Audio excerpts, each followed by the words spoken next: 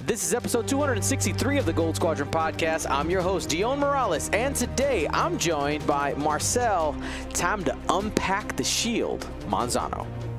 So the official rule set for XTC is out, and so it's time to get started with that jazz again. Will, back to the drawing board, Hagewood. Ooh, so many lists, so little time. And Ryan, time for version 2.5.3.14. Staniszewski. Yeah, I want my slice of pie while I do all my research now. All right, so unless you've been living under a rock, or maybe you just haven't been able to dive right in, maybe you've been disconnected from the internet, brand new changes happened Friday midday. I was literally driving to St. Louis, getting ready for the Midwest Scrub Down. We had an event down there that we streamed over the weekend, which we'll talk about a little bit. And I started getting text messages, and I was like, this seems important. Stopped at the gas station, took a peek, because I noticed there were Discord messages, and my car doesn't read Discord messages. They only do regular texts. And then all of a sudden, I see all these updates. I'm like, oh my goodness, what is happening?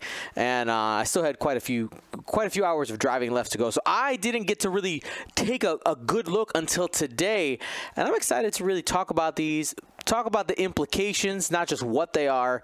But yeah, we'll get into that here in a moment. This episode brought to you by our GSP patrons. Remember, the GSP patrons are the ones that allow us to do things like travel and bring you guys live X-Wing coverage when we do.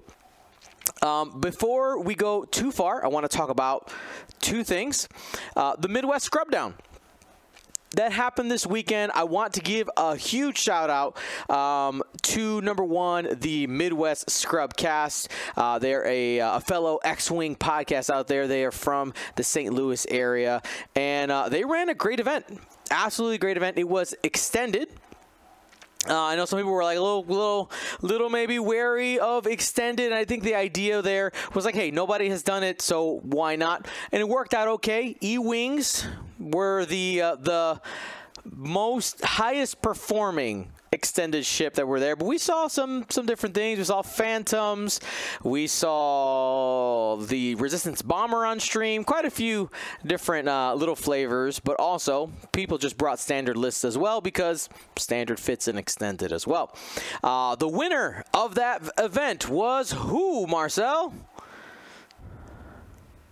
The viewers.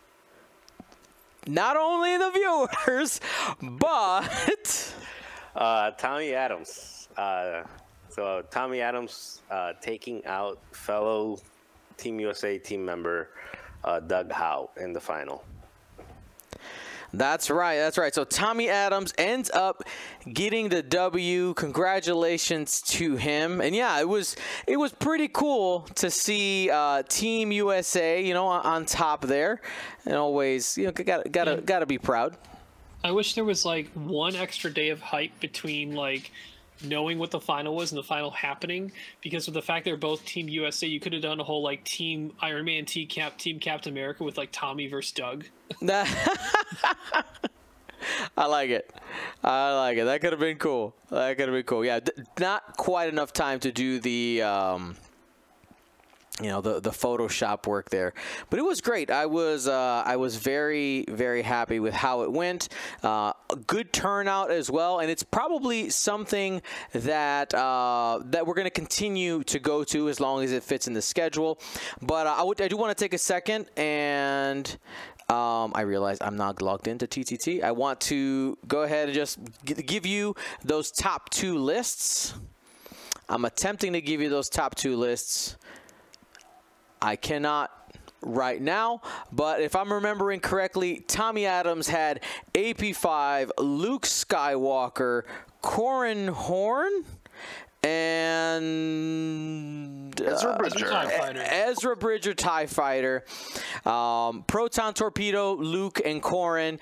Ezra had K2SO on there in the thick of it. We actually saw him use that jam action during the final to great effect, and then AP5 held on to Leia. A lot of times you see that tech switched between AP5 and the Ezra Bridger TIE Fighter, and the idea when we got to talk to Tommy a little bit about it, the idea was like, hey, Leia's more valuable to me, and Ezra ends up being more in the thick of it. So if I lose Ezra, I don't lose Leia, is the idea there. And then Doug had a very similar list, but kind of like the standard version of that. We had Luke, Wedge. Remind me, boys. Luke, Wedge. I got pulled up here. Shower Bay and Hobby. So Shower Bay and the Arc. Yeah. Yes. With Ursa Wren and the Child. Hilarious combination where Child lets people lock you. Ursa Wren gives you locks when people lock you. So very, very interesting there. Mm-hmm. And for those of you who don't know, Tommy Adams is Mega Silver in the chat. So if you want to give him a congrats at Mega Silver, woo woo, congratulations there. But yeah, just wanted to talk a little bit about that, the Midwest Scrubcast. I know that there was a little bit of feels bad that all this new changes dropped on the Friday before their event, because they basically they gave a deadline up to Wednesday. They're like, we know that there might be some changes coming. Came out on the Friday, so we didn't get an opportunity to play with that. But this upcoming weekend at the Richmond Open, Will's going to be streaming it.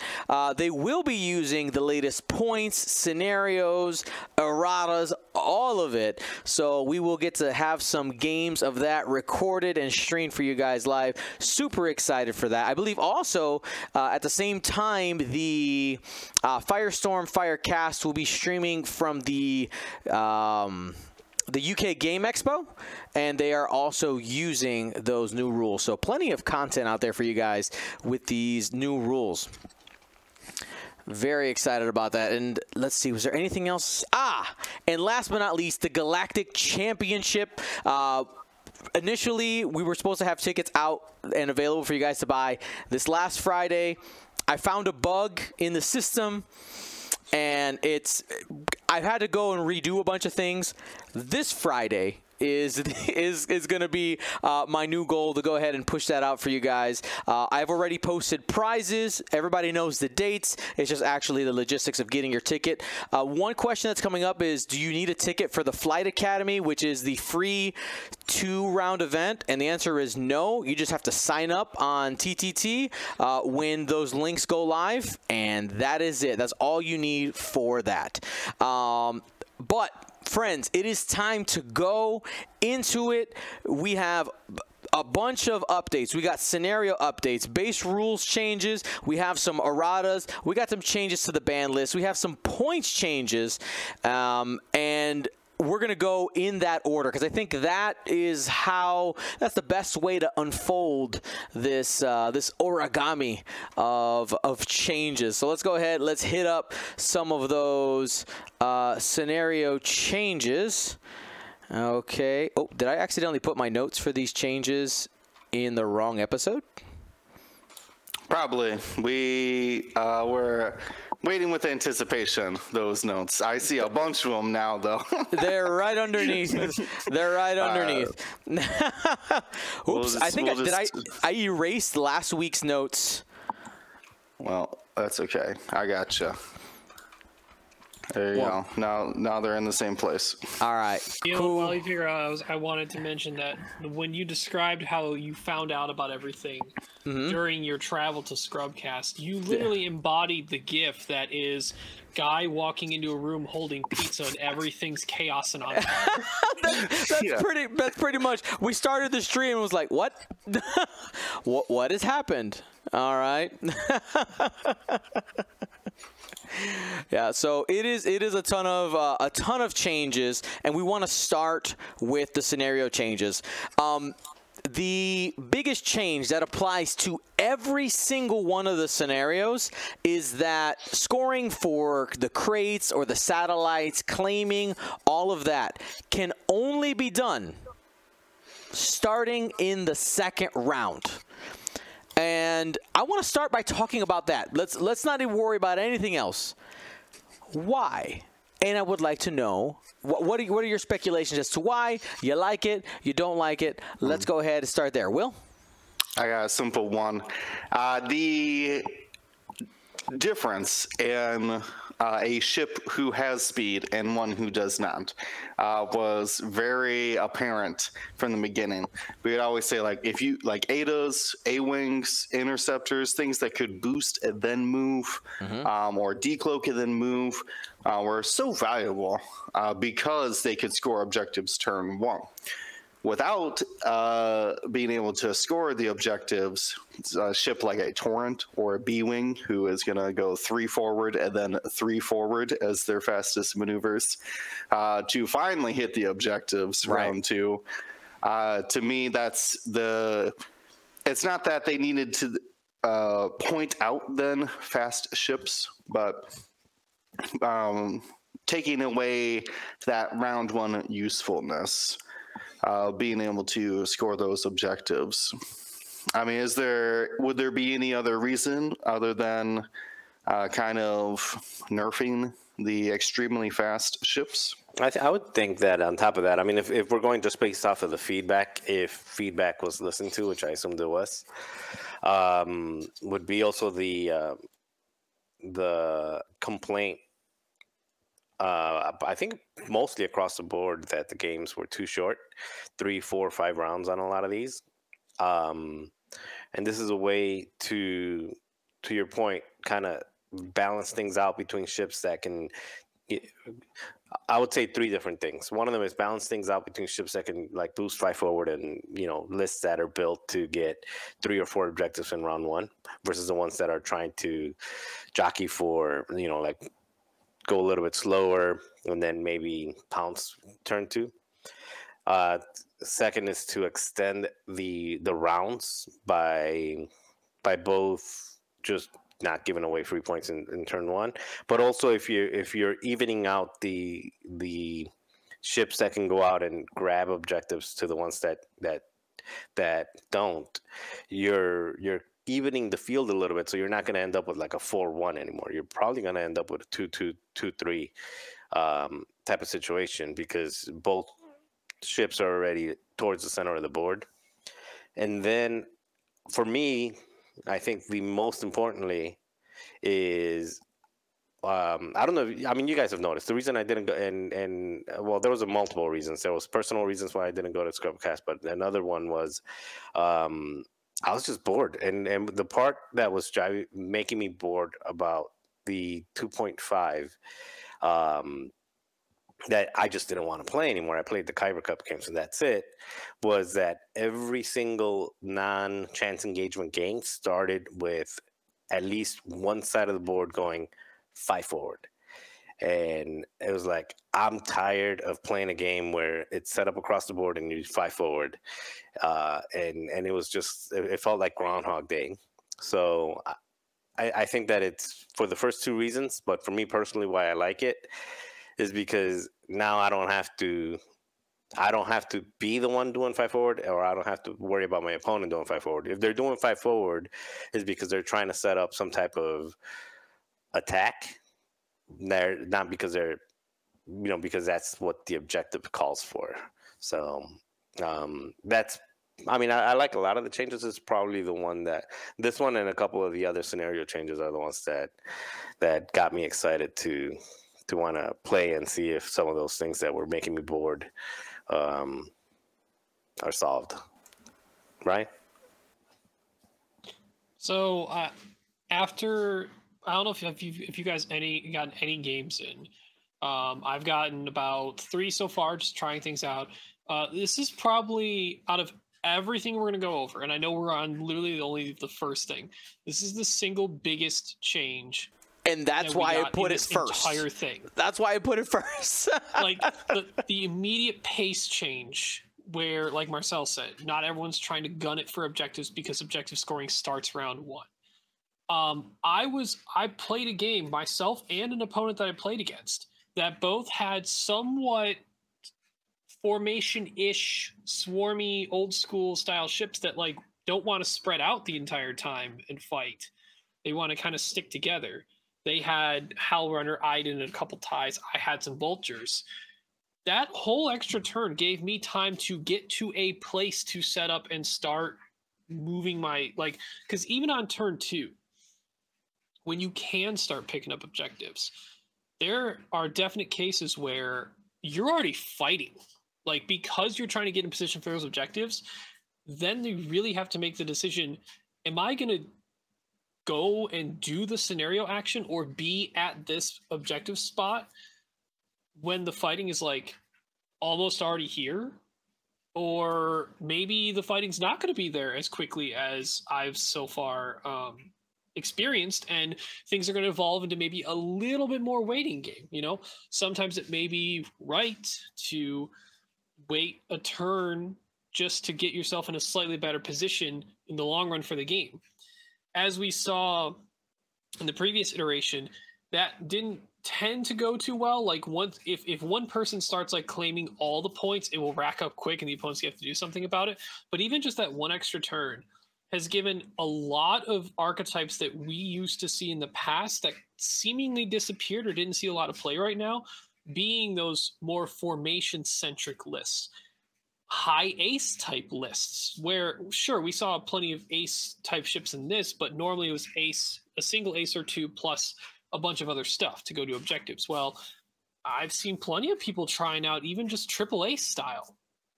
I mean, they're finding out that maybe there's some issues in certain objectives that, you know, we'll get to later, why salvage is a lot more difficult for repositioning ships to do that objective now. But just the one round is huge. And another small thing that it fixes that a few people like for in-person play had issues with, not having to worry about if your 5 straight hits middle objective or not.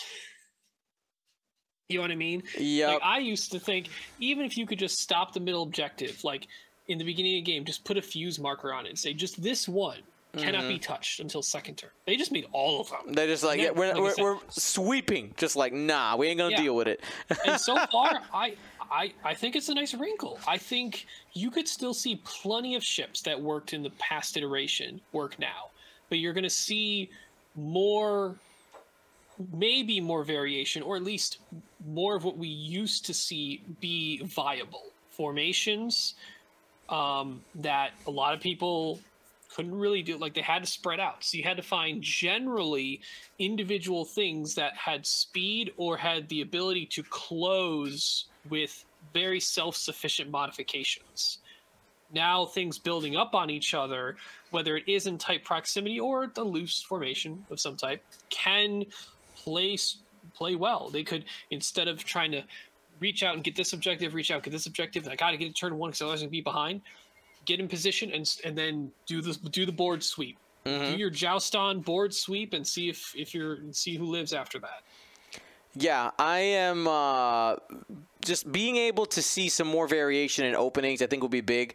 Because I remember that was one of the concerns we saw right away was like, man, I don't feel like I get to like have that look in my opponent's eyes and then make a decision type of thing. You just kind of had to go for it. Like you said, 5 forward, zoom, and see what happens. Now, in addition to no second round scoring for the initial, in addition to scoring for satellites and crates starting in the second round, you also, in that first round, don't have access to scenario actions, is the other part. So in this case, right now, we're talking about scramble and we're talking about tow. Those two specifically, you can't even do it. So with those two specifically, we're going to get to some other small changes that happened.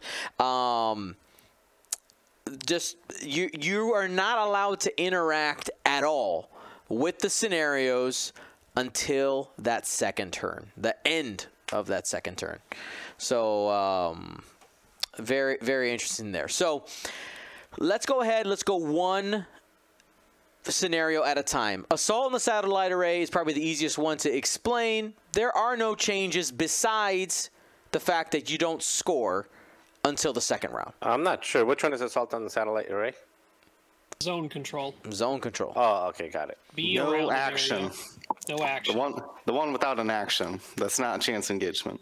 Yeah. So, nothing, no changes there. Chance engagement. This is where there's a little bit of a wrinkle. You want to go ahead and give me that, Marcel? Yeah, so with that one, both players earn a mission point if, each player who has I'm going to rephrase it. Each player who has a ship within the range 2 of the center of the board, which is the objective marker, from range 0 to 2, gets a point. So if one player has it, gets a point. If both players have it, they both get a point. If only one player is contesting the satellite, you get your point, and then you get an extra point. Basically, you're stealing your opponent's point. You can just look at it like they're always going to give out 2 points if somebody's there. Either you splitting it between the two of you, or you're taking them both.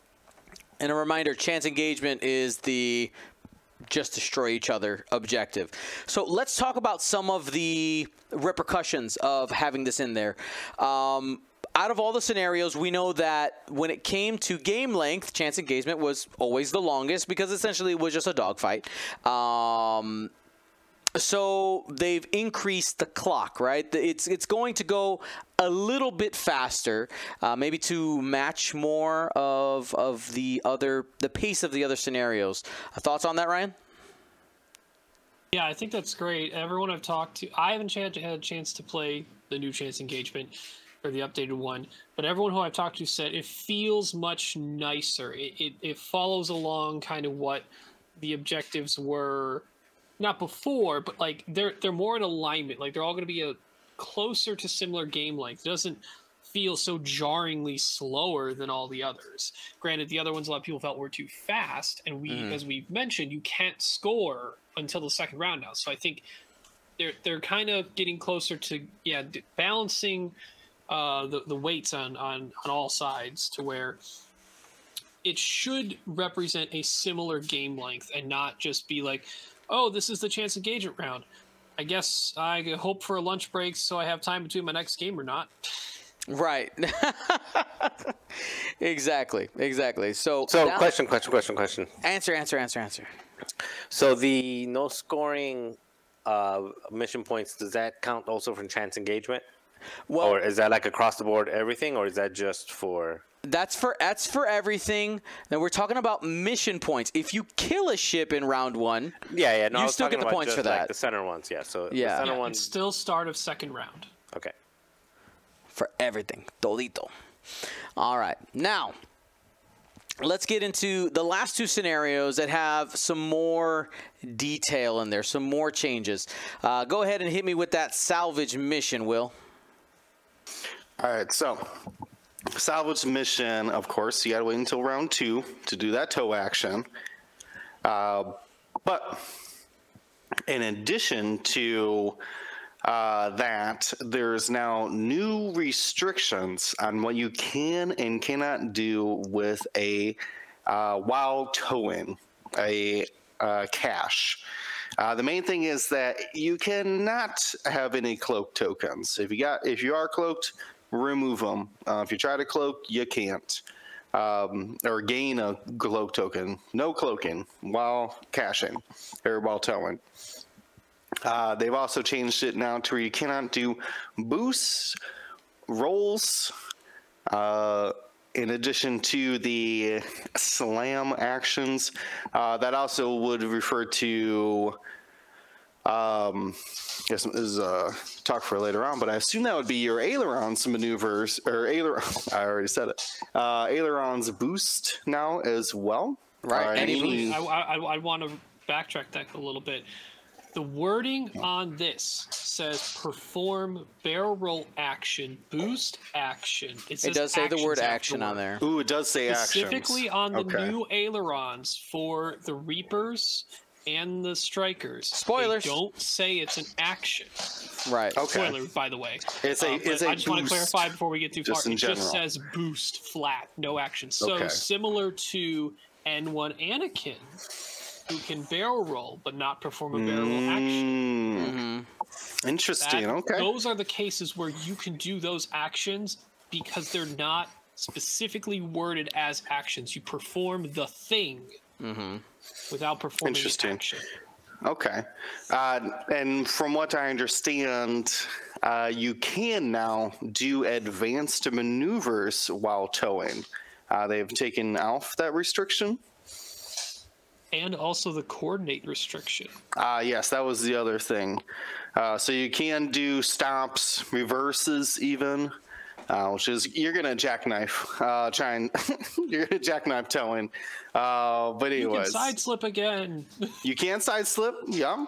K-turn, any kind of advanced maneuvers you can think of.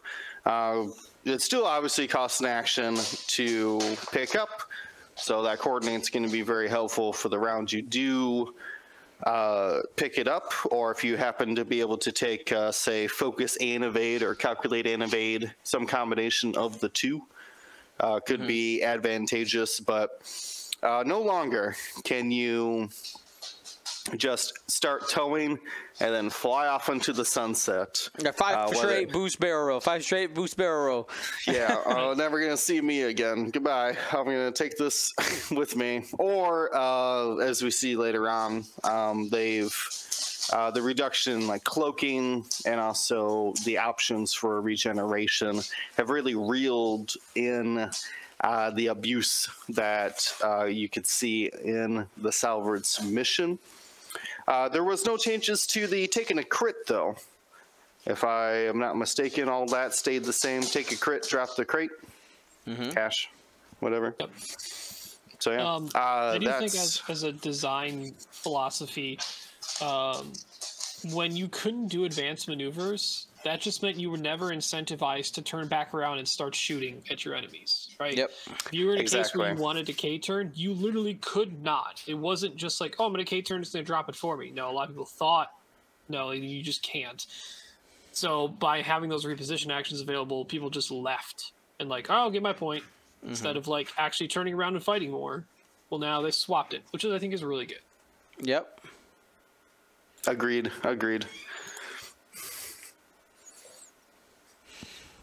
Alrighty, and then we have scramble the transmissions. What changed here, Ryan? Well, the biggest one is we only have 3 satellites, not 5 anymore. A lot of people felt that this scenario, once you started just claiming, and if anyone just held on to a bunch, the points racked up really, really quick. So specifically, when you place these 2 in the place obstacle step, after you have found your middle satellite, then you start with the first player. The players take turns placing the remaining 2 satellites at range 3 of the center satellite.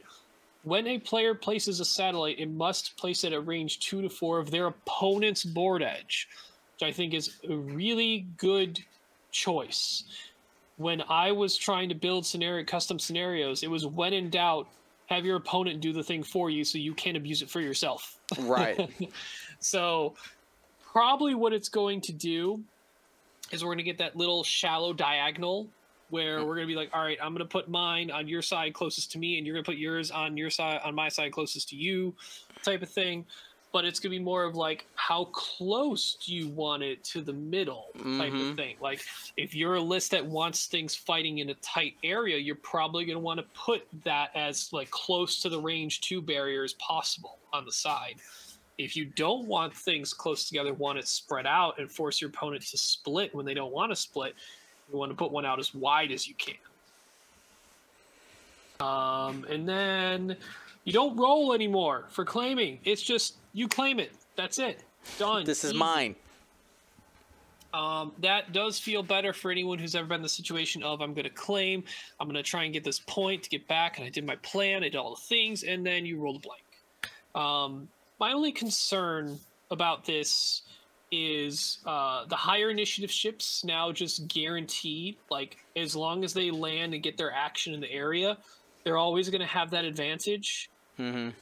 So, I don't know. We'll see. I think it's still a wrinkle that could be an issue where higher initiative ships just automatically have a really big advantage, even further because it's not randomized anymore.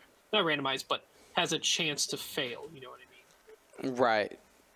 Yeah, I think they kind of balance. I look at scramble and salvage, and they're kind of like opposite ends of each other. Salvage generally favors the lower initiative, while scramble, while it may favor the higher initiative, because there's now only 3, like it's not as detrimental. You know, if the clock is not going to go as fast on you, at least. Yeah, in my previous experience with Scramble, there'd be like one big joust, and then everybody would split up and find objectives. Like, be like, okay, time's ticking. Like, we gotta go rally. Yeah, we gotta go get that one. I'll get this one. You find, see if you could roll on that one. But so I really like this change. It keeps the fight going. It actually is encouraging fighting around these instead of splitting off to just go grab objective points. The other thing I'm thinking with this second turn is for scramble, salvage, and even assault on the satellite array, but mostly these two, it's going to create a situation almost like a game of chicken with you and your opponent, because you could choose to be like, you know what, I'm going to use my first turn literally to just stay on my board edge, right? I'm just going to kind of set up sideways. I'm going to do the Marcel opening, okay? Wait it out. I'm on turn 2, grab my stuff, and then go, because now I'm controlling my side. Or you can say, listen, I think my opponent's gonna slow roll here. I'm gonna try to catch him, and you use that additional turn to to maybe catch an opponent's ship off guard, get a flank. I think the additional turn will allow players that want to win by destroying ships. I think we're going to get more games that end due to destruction and scenarios, rather than just like, yeah, no ships died, and we only did scenarios. Even just a little bit, I think it could be pretty cool. Now, as for base rule changes, okay, that's the scenarios. That's what's changed there. There's a few tweaks that have been made to make things just a little bit cleaner. I'll go ahead and start with the first one: range 0 attacks. At Adepticon, this question came up, and we talked about it before, where it's like, well, while attacking at range 0, if your ship is touching at range 0, but my attack arc is because I'm at an angle and I have some type of weird turret, could that be considered range 1 because that weapon isn't touching? They're just like, no, stop it. Stop. You know what you're doing. Stop doing it. All right? It's if your ship is in contact, it is range 0, end of story. Okay? It is range 0. So that's the first part that they clarified. That's how it's been ruled in all the tournaments that I've been a part of and have judged and things, but now it's set in stone. It's in the rule book. And the other thing that got modified here is, while performing a primary attack at range 0, the attack dice cannot be modified. That's been there before, except there's an exception now by the defender. So an example would be something like, if you have Luminara, you can use Luminara's ability now to adjust a hit to a focus, or a crit to a hit. Or if you have M9G8 on an enemy ship and you have them target locked, you can use M9G8 to force them to re-roll an attack die. Wait. How is that worded specifically? While performing a primary attack at range 0, the attacker's dice cannot be modified except by the defender. So if an M9G8 ship is not defending, then that is not the defender. So you cannot. So if let's say Poe is getting shot by a ship, and Just Pava has M9G8 on the ship that's attacking. Correct.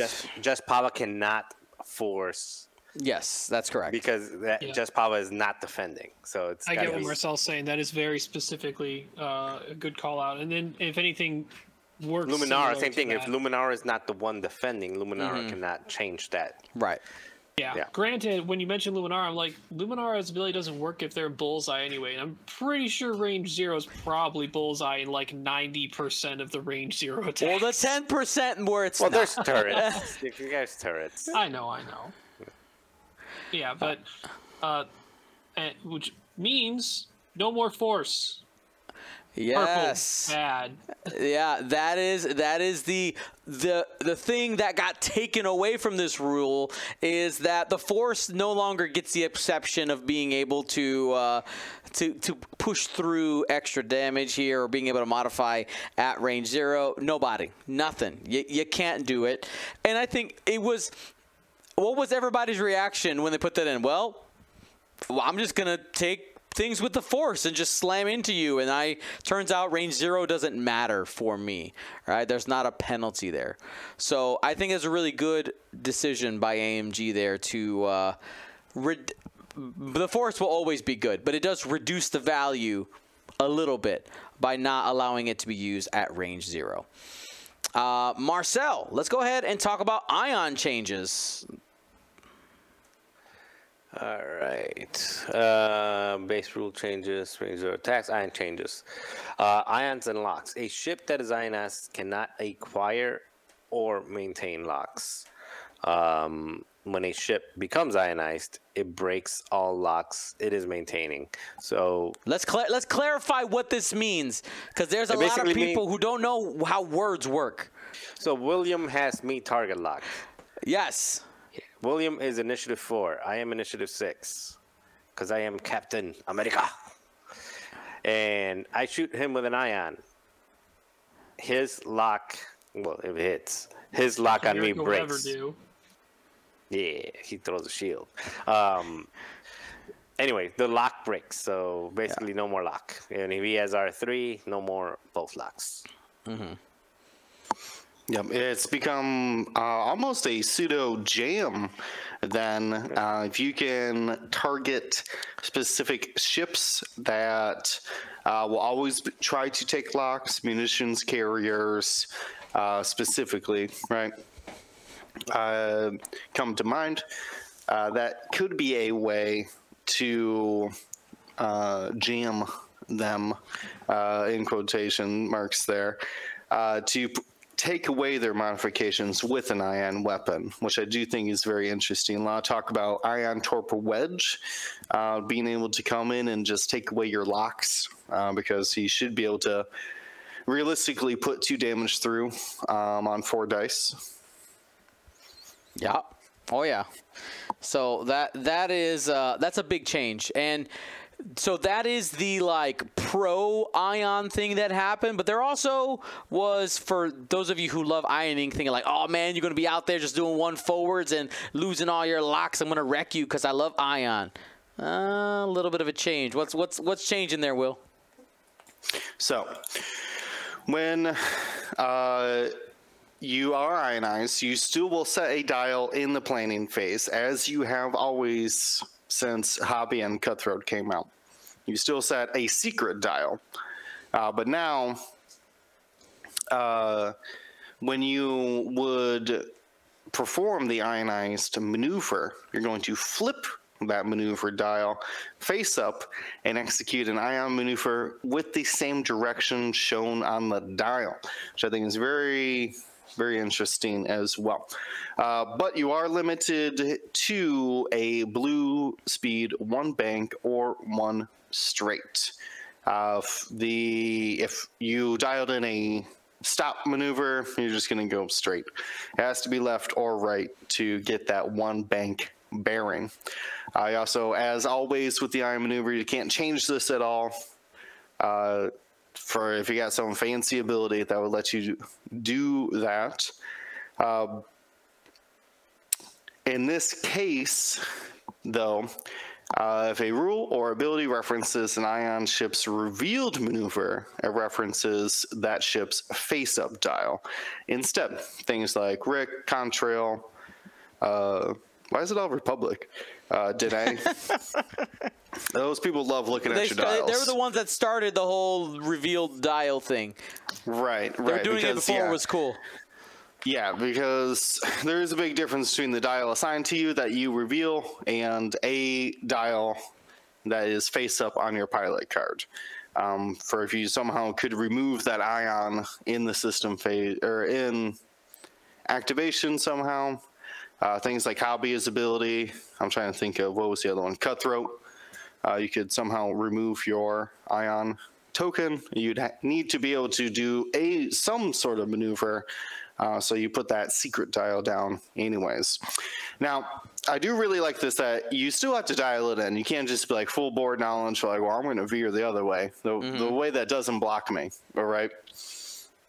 But this has, so I'll as someone who has thought Ion was too powerful coming into, scenario play, especially with the ban list, they threw out all the dial peaking and the dial changing. Mm-hmm. But I don't need to peek at your dial if you're ionized. Now, there is actually some. What do I say? You got options, man. I know it's agency is what it is, right? Like you are no longer forced to one forward focus. You can, do something to help you out in that situation. So I think overall that is a very positive change. We'll see if has Ion been that. What do I want to say? Has Ion been that prevalent for you guys? Like occasionally, but like I don't think we've seen mass Ion cannon swarms anymore. I haven't seen swarms, but especially with the amount of loadout points that are out there, if somebody has a missile slot or most lists have some type of Ion tech in it because why not? The value on it's super high. Yeah, almost anything not Imperial had an Ion cannon, Ion torp, Ion missile, or Ion bombs,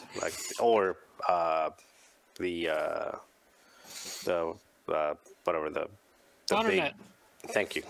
Kind of bow tie. Which I do think that now it is. Well, let me preface this as a question to you guys: is there self-ionization play? We did see 4-LOM crew go up where you could self-ionize, but like, would you bomb yourself to get these one forwards now, or at least the one banks? I don't know. Only being allowed to use a focus action the next turn, and generally knowing a very specific case of where you could go. There's definitely still more of a downside in most cases than an upside, but I could see the very corner case where someone would be like, yeah, I'll have my TIE fighter that got ioned, do a one banker, one straight. They can go slow now. This one case. But most of the time, just when an opponent knows 100%, even the one banks, right, there's a tight area where that ship is going to be. Know where that is. And they can't change that at all. I still think that's normally detriment. And I think it wasn't as prevalent as people still trying to go for high offense or mobility in lists. But a lot of times in my early list building and probably midway through the first iteration of 2.5, I tried to have Ion not everywhere in my list, but like at least one good source because of how effective that could be. One, these obstacles hurt real bad, and that's probably one reason why they allowed you to do one banks or one straights now, because those obstacles hurt quite a lot. And also, when you couldn't control anywhere, if you're only going to one straight, it's really hard for that ship, depending on where it got ioned, to get back into objective relevancy. Yeah, it was super detrimental. And we know medium and large base ships, like when they get ion, normally a bad time. That's really bad. Just because it takes so much longer for them to get turned all the way around. And that little bit, that 45 degrees can make a massive difference. And I will say with the self-ionization, it's not something people are going to do all the time. Keep that trick, though, in your back pocket. Because I can't tell you when it's going to happen, but there might be a game where you're like, wait a second. I dialed in this. There is a system phase move that your opponent does that makes you realize, man, my large base ship needs to slow down, whatever it is, and I could counter net myself here to make my ship slow down. Like that is. I was thinking more like ion bombs that don't hurt you, but yeah, I was thinking more like that, like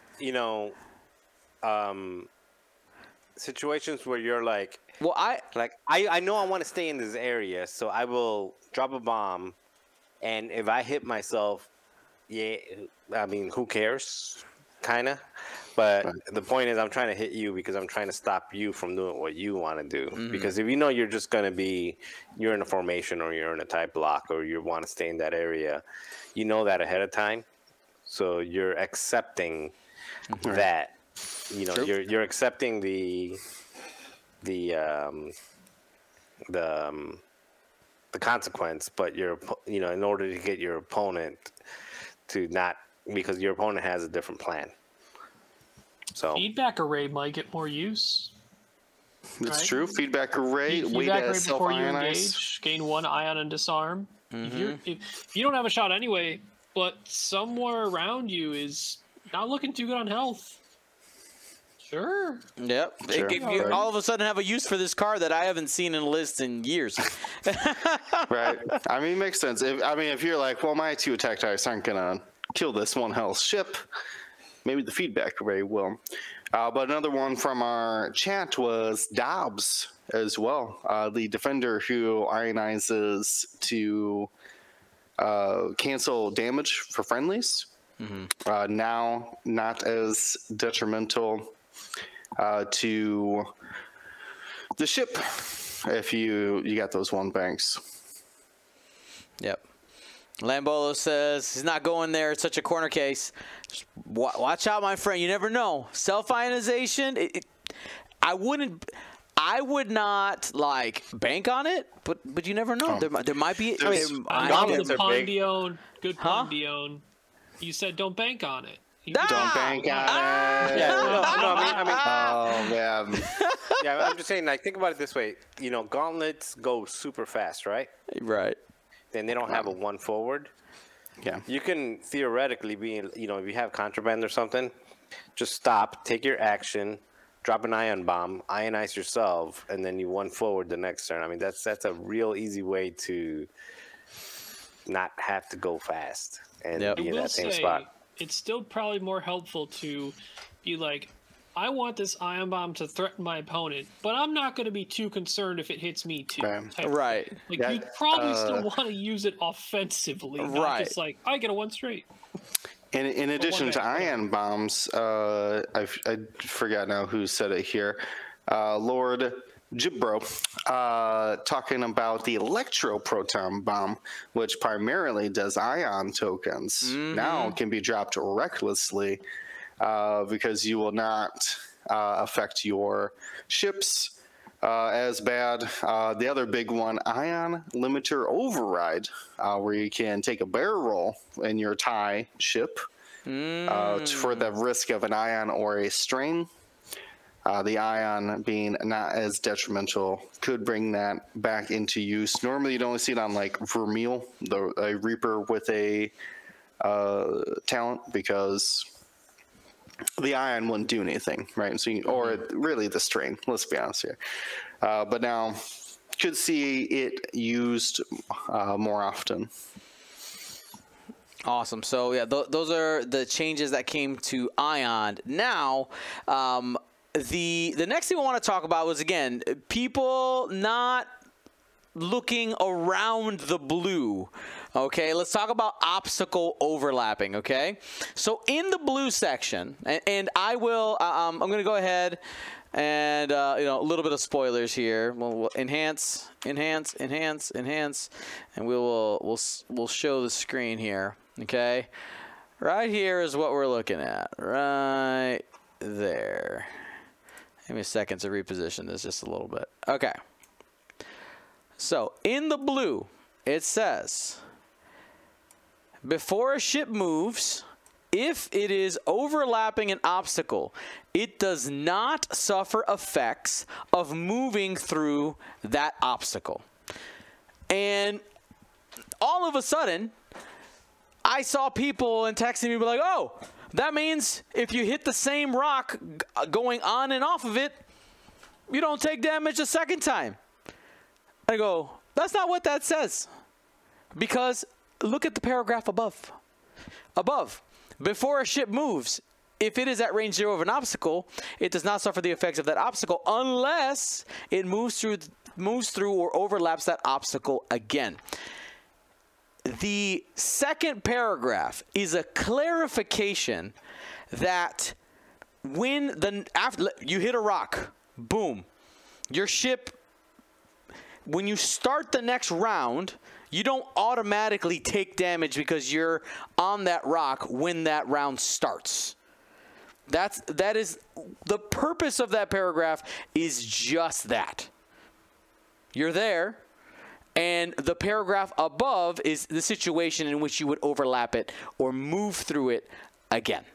Wait, there's another clarification though, and this is probably the one that you guys are, unless I'm wrong with it, are overlooked. Probably. Go ahead.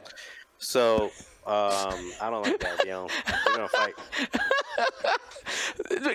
Go ahead. Go ahead. Man. Go ahead. I feel like this is one of those where you're gonna say exactly what I said. You're gonna say exactly what I said. I'm gonna go, yeah, that's what I said. Well, go ahead. Let's well, probably because I was round one. But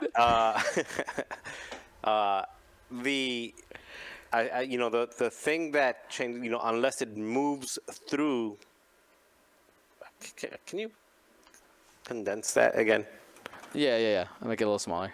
You have the link open. I see your little icon up there. It says where? It's our agenda page. Oh, it's on I thought he was looking at it. There you go. It's all right. This kitty's being cute. So unless it moves through or overlaps that obstacle again. So the question that I have is, with the stop maneuver and the other maneuvers that basically like the separatists that were stopping, does this change anything at all for either one of them at all? Nope. Just a clarification. So I guess. So you asked that question. What was the intent? Like, what were you thinking could happen? Well, because when he was zoomed in, that's why I asked him to zoom out. When he was zoomed in, it said before, unless that, the effects of that obstacle, unless it moves through. I wasn't seeing the or overlaps, because if it moves through, you have to complete a maneuver. You're stopping. It does not suffer the effects of moving through that obstacle. But if it's overlaps, then after you stopped, you overlapped again. So template is fine. Mm-hmm. Overlap is not. Is that what the? No. You guys are shaking your head. Let's No. It doesn't change anything. Just where I was confused, I didn't see the overlaps because when it was zoomed in. Because if you stop, you didn't move through an obstacle, but you still overlapped it. So let's I just want to break this down for the people who are potentially at home confused, thought that it was the other way and still confused. All this blue sentence says, let's start before a ship moves. Okay, that's it. Hasn't moved. Hasn't done anything yet. If it is overlapping an obstacle, so it's on it. It's overlapping. The ship is there. Hasn't moved yet. It does not suffer the effects of moving through that obstacle. In that state, nothing else. It hasn't moved. As soon as it moves, the bullet point above it, if you go through it again, that's when that comes into play. It's just saying when your ship starts, before it moves, it's stationary on an obstacle. It's just clarifying that you do not take damage for just existing there. Now, whether or not you move through it again in your move that you're about to do, that will determine whether you take damage or not. But just starting there, existing there, and being there does not mean you're going to take damage. I'm wondering why they felt the need to, because it sounds overly redundant, and I did that on purpose, overly redundant. Why? I mean, I think this is the way that it was always enough or got enough confusion that they felt the need to add that clarification. I guess. Look, it's the same thing as like when you see a sign over at a park that's like, you can't do this thing, and you're like, that's really random. Why would they tell? Because someone messed it up for everyone else. No roller skating on the grass. Okay. Yeah, exactly, right? Well, someone tried, and it messed everything all up. So, yeah, and I would agree. Like as longtime players, this 100% is unnecessary for our understanding of the game, and it seems like mostly players who've played for a while see this and go, "But why?" Right? Like it just seems strange.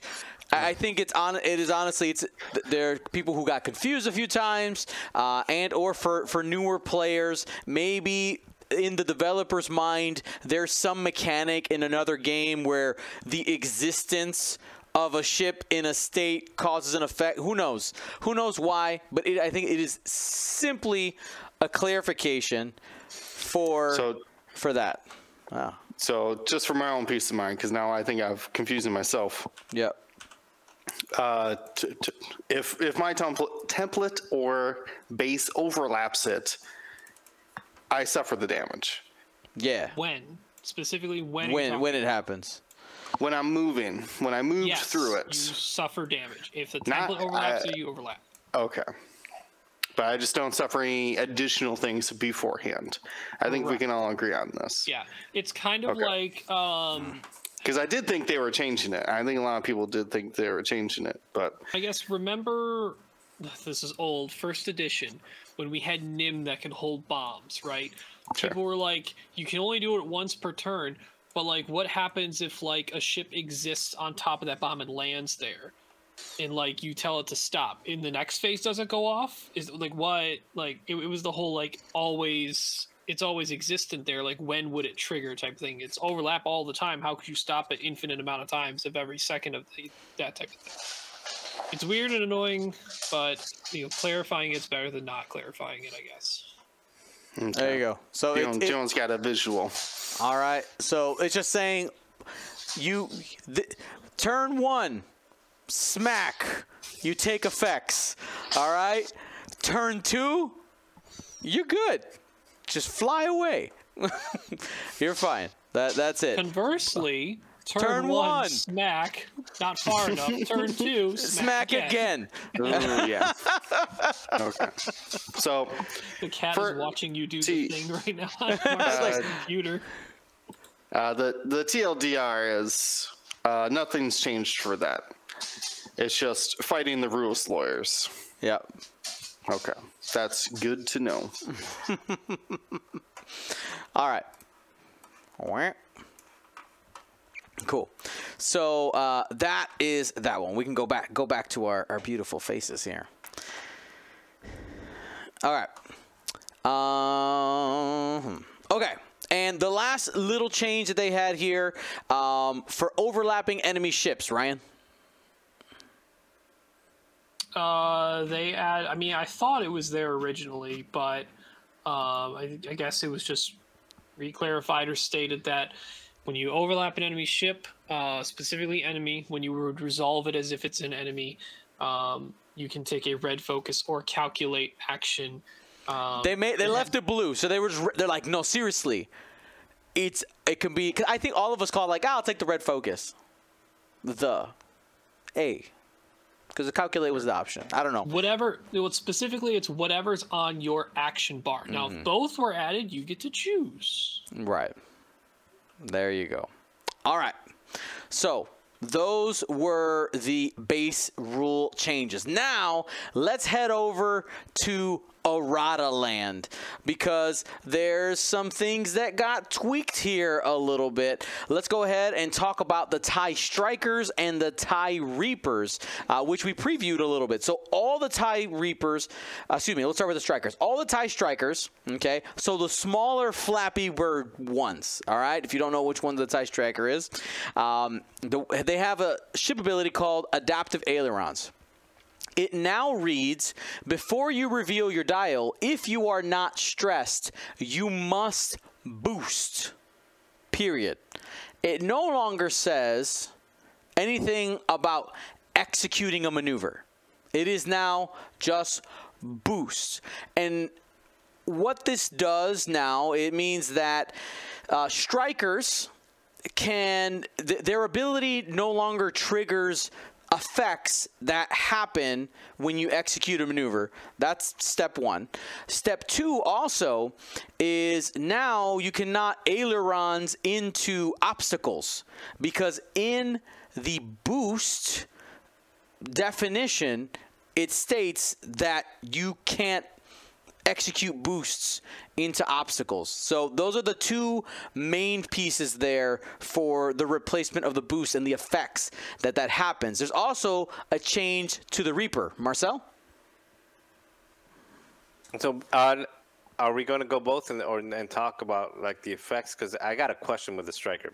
Because let's do like a quick FAQ sure. here. Yeah, FAQ on the Striker. Hit me. Yeah. So it says you must boost.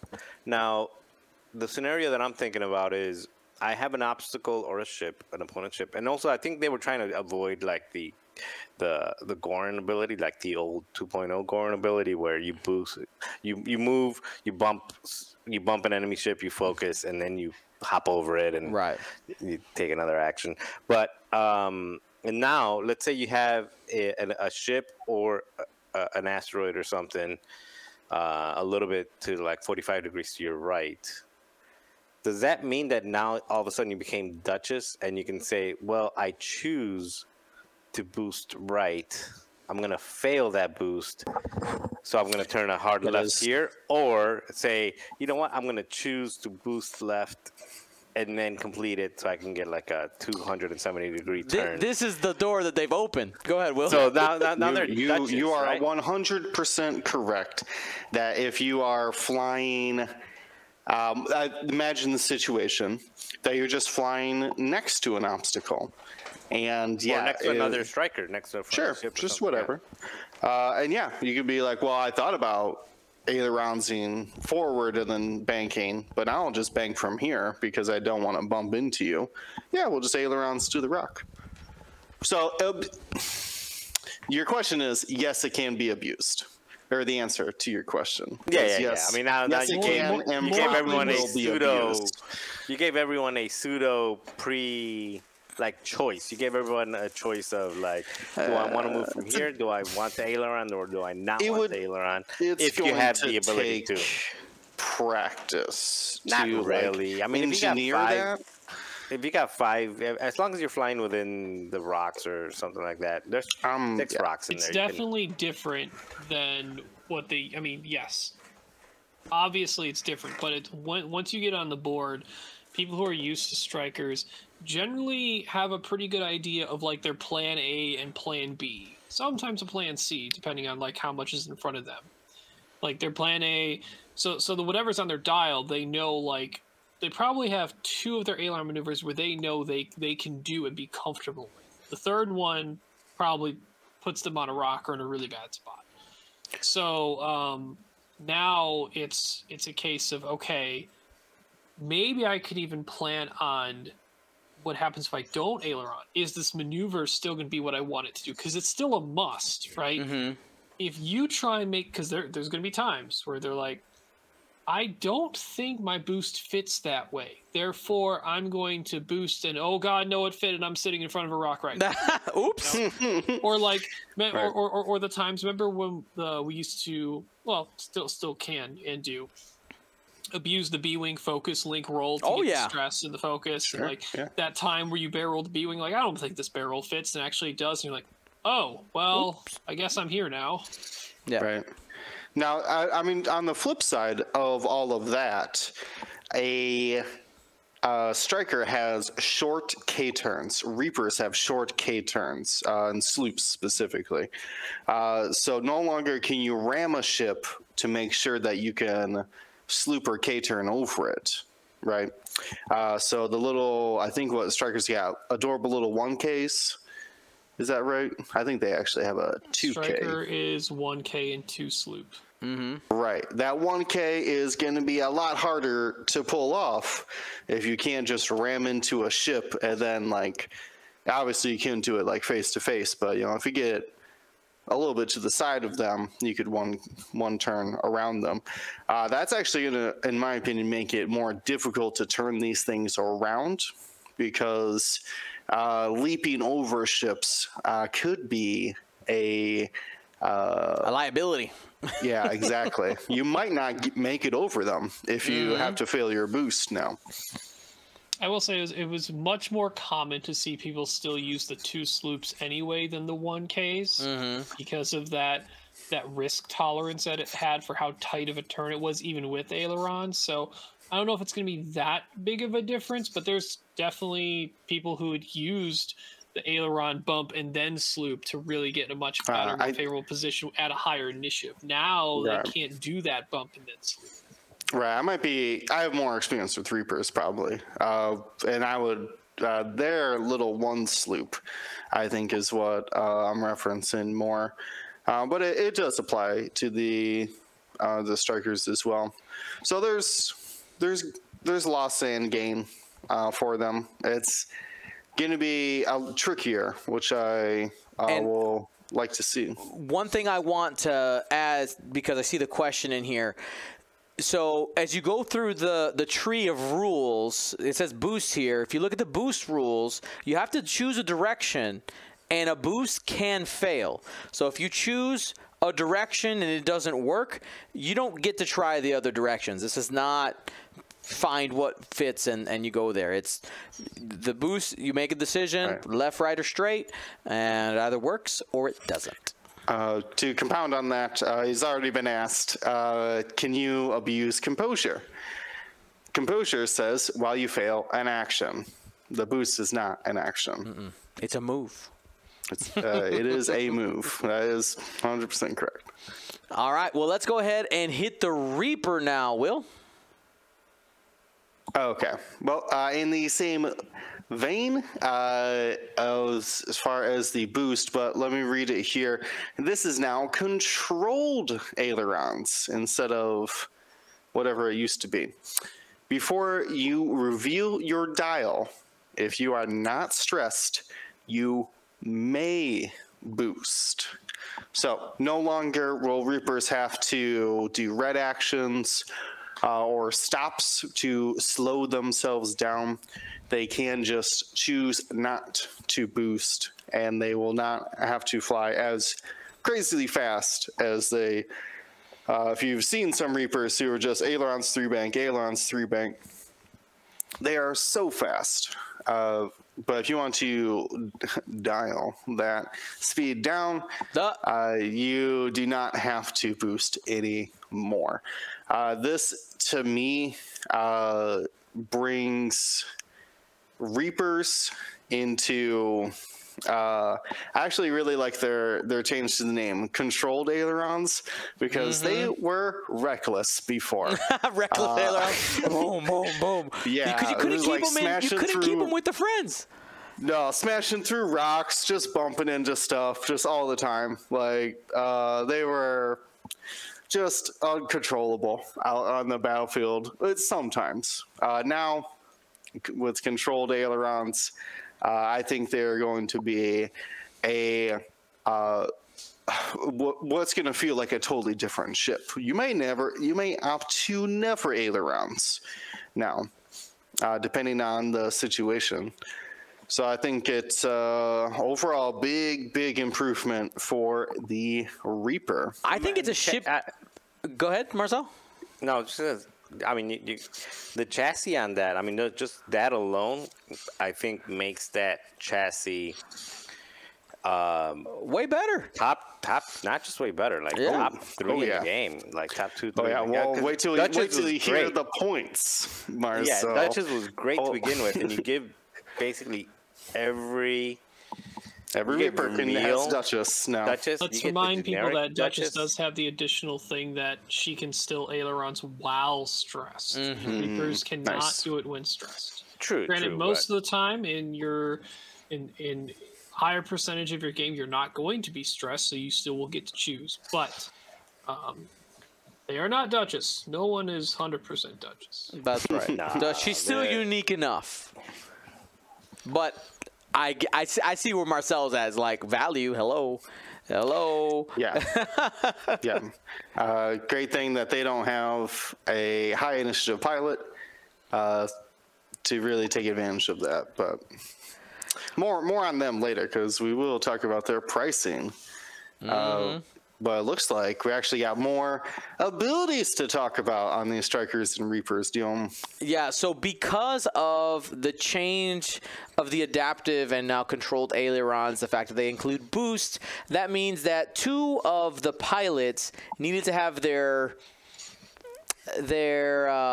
ability adjusted to fit kind of the vision of what the Striker and the Reaper are now. So Vagabond change now is after you move using your adaptive ailerons, if you're not stressed, you may drop 1 device. And Vizier now reads after you move, and that's a change there, using your controlled ailerons, because it's a TIE Reaper, you may perform a coordinate action, and then if you do, skip your perform action step. So it now no longer has anything to do with executing a maneuver related to adaptive ailerons. It's after you've done that move. So if you fail the boost from those abilities don't go off. It's very similar to the original intent, just taking away the maneuver part. Now let's go ahead and hit these upgrade cards. Ryan? All right. Probably the biggest one that came out swinging super hard from the Pride of Mandalore pack. We have Ursa Wren, crew from the Rebels. I'll just read it. You can maintain up to 2 locks. Each lock must be on a different object. I believe that is the exact same. Second paragraph is where it gets changed. After a friendly ship at range 0 to 3 is locked by an enemy ship, you may perform a lock action. So no more someone with R3 Astromech lock the enemy and then lock a friend to give Ursa Wren a lock and then all that stuff. So it needs as to good be as an that enemy. was. It needs to be an enemy that locks a friend of Ursa Wren. You are friendly to yourself in this one, doesn't say another. And then you can perform a lock action. Well, actually, this may be interesting. Was the original Ursa Wren card acquire or perform? It was a choir lock, So you can't be stressed to get Ursa Wren as well either. Right, yeah. Correct. Yep. I don't know if there's any combinations off of lock actions. I guess R3. R3 does ask it if you take a lock action, you may require a second lock. But now you're taking R3 and Ursa, really doubling down on these locks now. Probably a little bit overkill in most cases. But yeah, I don't think there's a crew carrying Rebel ship that has a lock link to something else. I'm pretty sure anything lock in a linked action case right now, at least in Rebels, is something linked to lock, and that's an extended with the E-Wings. I'm actually pretty sure there's nothing in the game that does a lock link to something else. It's something linked to lock. TIE SF, get out of here. No, it's rotate link to lock. I'm saying lock first. That's definitely lock, then rotate on the SF. Is it? All right. Yeah. That's the one example, though. I do know. I don't play him anyway. Irrelevant, Ryan says. Irrelevant. Garbage ship. They all die the same. All right, so that's the first errata that happened, and probably like you said, the biggest swing. And I do love that underneath the erratas now they give like the reasoning, and they were like, yeah, we messed up. It's essentially what it says. It's like to give the intent or something, the actual intent of the card. So we worded it wrong. Essentially, was the admission there. Yeah, as cool as R3 locking your own ship to coordinate it was. Will be missed. That was actually bogus. I'll say it. It was pretty bogus. Pretty bogus. You took a 6-point crew to have literally anyone who could lock you be a coordinator. Yep. Or a lock. Yep. That's super bogus. Pretty Make solid. everybody a coordinator. Now there was a change to contraband cybernetics as well, Marcel. I did not know that, so let me read it. Seren contraband cybernetics should include the line that this card's charges cannot be recovered. Added a restriction on recovering charges. Yes, thanks, Java. They don't want permanently stopping. I'm glad that they didn't do this to Overdrive, because Java Overdrive is still Java Overdrive is still on the menu. Java Overdrive Lando, and they got cheaper because Lando's cheaper. Oh yeah. Are we Have your contraband. Overtuned or overdrive thrust? Overtuned. Yeah, Thank you. calculates. Calculates. Yeah, I guess you can't recharge that kind of sucks. It's still 3 points. Yep. Yeah, it's still Yep. 3. It's still worth it. Oh yeah. Yeah. I don't remember. Honestly, it Cutthroat, just maybe? became. it Cutthroat honestly could just recover it, but it doesn't. No, past, it's just, In the this past. charge cannot be recovered. Period. Blank. You're Period. done. It's One like and it's, done. yeah, It's basically proximity mines. the same treatment. It's too powerful. I mean, It's too good. realistically, when this thing could be because the game length was short. Now it's been theoretically extended because of how the scenarios talked about earlier. But when I basically told my opponent my Mandalorian Razor Crest basically could do red maneuvers and Han Gunner the entire game because the game length was short, and I just said I didn't care about anything I did on my dial. I'll do every action I want. It doesn't matter. Yep. Really? Probably not Yeah, good for the game. surprising when you can get more than 5 stress on a ship in almost a single turn. Maybe something's wrong with it. I'm the Tycho now. Yeah, Me. jeez. Now, granted, Because you could stop, barrel roll, and Han. You can get 3 stress around. Oh yeah. Yeah, get out of here. No thanks. Yeah, it I'm was. glad. I will say it was odd. It oddly felt a little thematic that like the Razor Crest was flying around stressed the entire time. Like it's just like, oh, this is terrible. So many things are happening. I'm stressed out. So we had that, and then we had 2 other changes that are similar related for the Resistance. BB Astromech and BB-8 Astromech have been moved. Their effects have been moved to during the system phase, being able to spend the charge for their respective moves. So BB Astromech now reads, during the system phase, you may spend 1 charge to perform a roll action instead of having anything to do with executing a blue maneuver. Same thing for BB-8 during the system phase. One of these consistent things that we're starting to see is they're trying to get rid of any repositions are being shoved into the system phase unless it's an action on your action bar. Prepositions. Right, specifically. preposition. Right, exactly. Because moving your ship before its dial is essentially changing your dial. Wait. Correct. What'd you say? Repeat that sentence again. The Yeah. prepositions? Oh. No, something about system phase. Prepositions are being shoved into the system phase so that you don't have dial information. You have other preposition information. Unless you're a Reaper. Unless you're a Reaper. Whatever, Yeah. man. Or Striker. Reapers be reaping. Yeah, that's right. That's right. That's an really hard- easy change for them to make later. Go ahead. Sorry, Ryan. Yeah, it'd be nice if they system phase that. Maybe. No, the Reapers. The Reapers. We'll find out in the future if they change it. Yeah, if it's abusive, throw it in system phase then. Yep. Yeah, but it was just, I assume it was really hard to point cost these astromechs. They were either not usable because they were too expensive, or they were going to be too good.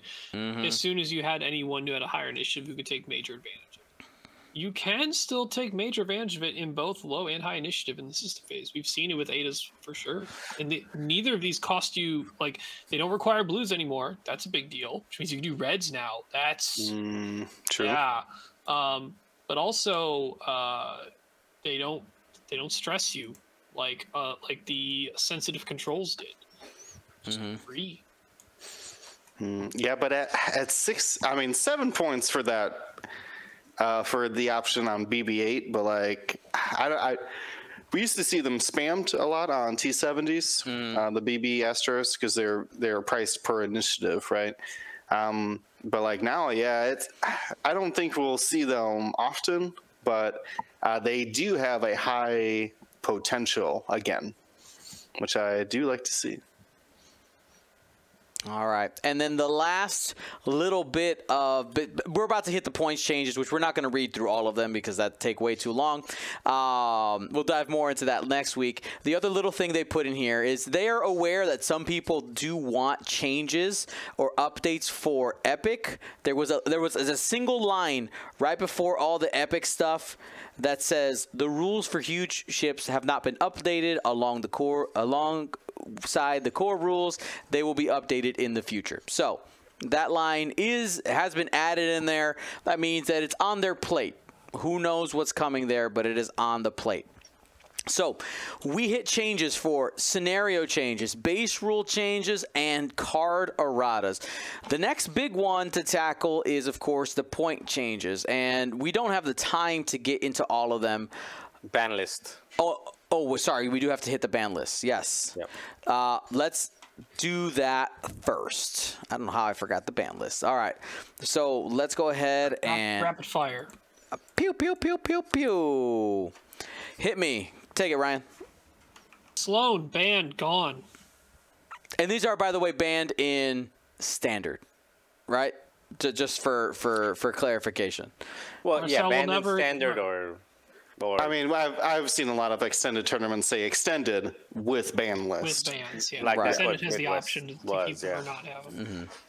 All right, so go ahead, just hit me rapid fire. What are the new banned things, Ryan? Give me the whole list. All right, of everything. All right, we got Sloan, we have Auto Blasters, we got Commander Pyre, we got Hull Upgrade. Praise R2 be! Sorry, had to. That's for streamer, yeah, I bet. R2 Astromech, R5 Astromech, Sabine Crew Rebel, and Trajectory Simulator. Praise be! Again. So that was rapid fire, but some of these, I mean, there's conversation. Like this is just as much as the rules changing right here. Like no more Auto Blaster, that's huge. No more Auto Blaster, no more Trajectory. No more Hull is huge. R2, R5, who cares? Sabine, who cares if you don't have Trajectory? But Trajectory, Auto Blaster, Pyre, those, and Hull Upgrade, those four were. Pyre was in every FO list. Auto Blaster was basically in every list that could carry it and force a crit. Boba Fett, all the Republic. Basically, Auto Blaster kills. Between Auto Blaster and some of the new changes, like the ETAs, whatever they're called, they're just not that good anymore. Trajectory Simulator, big. The fact that they banned it instead of saying like large base only, it's because now the Star Fortresses can't get it either. I mean, not like they're standard anyway. But Hull Upgrade, like I understand why, but like, Hull Upgrade. So Hull Upgrade was, well, let's preface this with, it used to be variable pricing to where a 0 agility ship would not pay the same price a 3 agility ship would. Now, I said it a million times. Your first 4 points on a ship with 3 agility with a mod slot should be Hull Upgrade. Every time. Because you're getting at such a big discount. Now, I don't think that's the reason, because they could have just priced it at 7, right? Because Shield is 8 these days. But I think that the main one was that it was interacting with too many abilities. Things like Wolfaro comes to mind, Tel Tavera. These abilities that needed to know how much hull you have to be able to work or not work. There's that new, is it Killer? The guy who likes 2 hull ships, the Z95 clone. That was another thing of abilities that interact with how much hull you have. So I assume that that was too problematic for whatever reason. Now, they did leave shield in the game, because almost no abilities ask how many shields you have. So that I have to assume more abilities that are going to be looking at your hull in the future. It's probably that in combination of like, why have, like, granted, you can't crit a shield for a critical card effect. Sure, there was a little bit of a difference as to what where there was some value, but to maintain 2 different cards that essentially just gave you 1 more health, and in some cases ships that could take both of them for 2 health. Exactly. That's quite difficult to balance, having the loadout available to do that and the slots available without someone just saying, I'm gonna hit 2 extra health on my ship when they don't really want to have to worry about that potential balance. Granted, we hadn't seen a ton of that. A lot of people opted in for stuff like afterburners, or it was mainly afterburners realistically, because when you said when any 3 agility ship they put hologram, like, no, I looked for afterburners first for myself. But well, depending on, granted, and they also increased the cost of shield 8, so like that, because of loadout adjustments and how much loadout ships get, now it really narrows the scope as to what ships are able to take shield. Or able to doesn't always mean should. Right? There's some ships that probably have the health that they theoretically need, and they need more firepower or more assistance on repositioning, a multitude of things that upgrades can do that 8 points would be better spent on. So, a lot of people online feedback definitely felt really confused about hull. I think for simplicity, easier for future design. And like you said, Will, we already have plenty of things that reference hull count for abilities. It just makes things easier when it's like, I only now need to worry about the hull value on the base pilot card itself. And I would say also, as like, I know as a streamer, I absolutely hated a hull upgrade. They did it for you, Dion. They did it for you. Thank you, AMG. But in reality, as a player, looking across the board, it is much easier to see a shield upgrade and its effect. Like, there's that physical piece that you see interact with when you take it out, versus a hull upgrade when you're trying to mentally go through cards. I know there's like, oh, you should remember your cards, or otherwise you're an idiot, right? But you know, that's for the the jack, the mean person out there.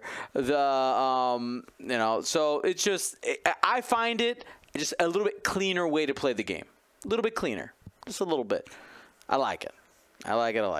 So, now to note that while they banned the generic versions of the R2 Astromech and R5, they didn't ban the unique ones. So they seem okay with you spending the cost for the more unique ones that have special effects and are unique, that can't be spammed if that were ever to become an issue. But they wanted the generic ones out, and they said, maybe similar to Shield, they only want to have to balance one version of these type of regen effects, and to have one cost for them, not to have a bargain bin version. Essentially, you get one. Right. Yes, but much cleaner, and that's something we might end up seeing maybe in the future if they want to dabble in it again. Is a unique version of hull upgrade or something, some other way to get a health back or remove a damaged card. It allows them, like I said, to balance against, like, knowing that if the number on the card stays the same, that's a lot easier to design around that. Before we move on with other things, the the ban list did remind me that technically there is a restricted list in X-Wing. There's just no restricted cards at this moment. Not yet. Soon. That's an intimidating thing It's to have. Don't you You're like, dare! I will put you on that list. You will be on that restricted list. You cannot behave yourself, ban cards. But I do think that's uplifting that so far nothing's too crazy that they can't even have it in the game as of right now. I disagree. I think there should be something in the restricted list. Well, I mean, really? You got a nominee? Yeah. Team USA players. We should be on the restricted list. Too got good. him. Too good. Too good. Too good. Too good. All right, so a ton of points changed, loadouts changed. Again, we don't have the time. It is because we've already been going for already for an hour and a half. What are some highlights that you noticed for maybe the faction that you fly, something that you fly against? Anybody who wants to go first? I'd like to nominate Will. He has a good breakdown of like ship count stuff, and I think it's worth Break us down. What are some things Sure. that happen? Yeah, the consequences. Yeah, to me, as a traditional more ships player, the restriction from point cost. Now, in the past, we talked a lot about 2-point ships. Most factions all factions had at least one 2-point ship, sometimes multiple. But those 2-point ships were ran so often that it became problematic, apparently. Now, there's only 2-point ships in Empire, which have generics, Separatist, which also have a generic 2-pointer, and then special call out to BB-8 Pod as a 2-point ship in the Resistance. Now, this has caused those other 4 factions, Rebels, Scum, First Order, and the Republic, they are locked into a 3-6 ship list because they cannot bring a 7. Basically, it works out that 3-3, 3-3, 4-4 equals 20, and 5 3s and a 5 equals 20.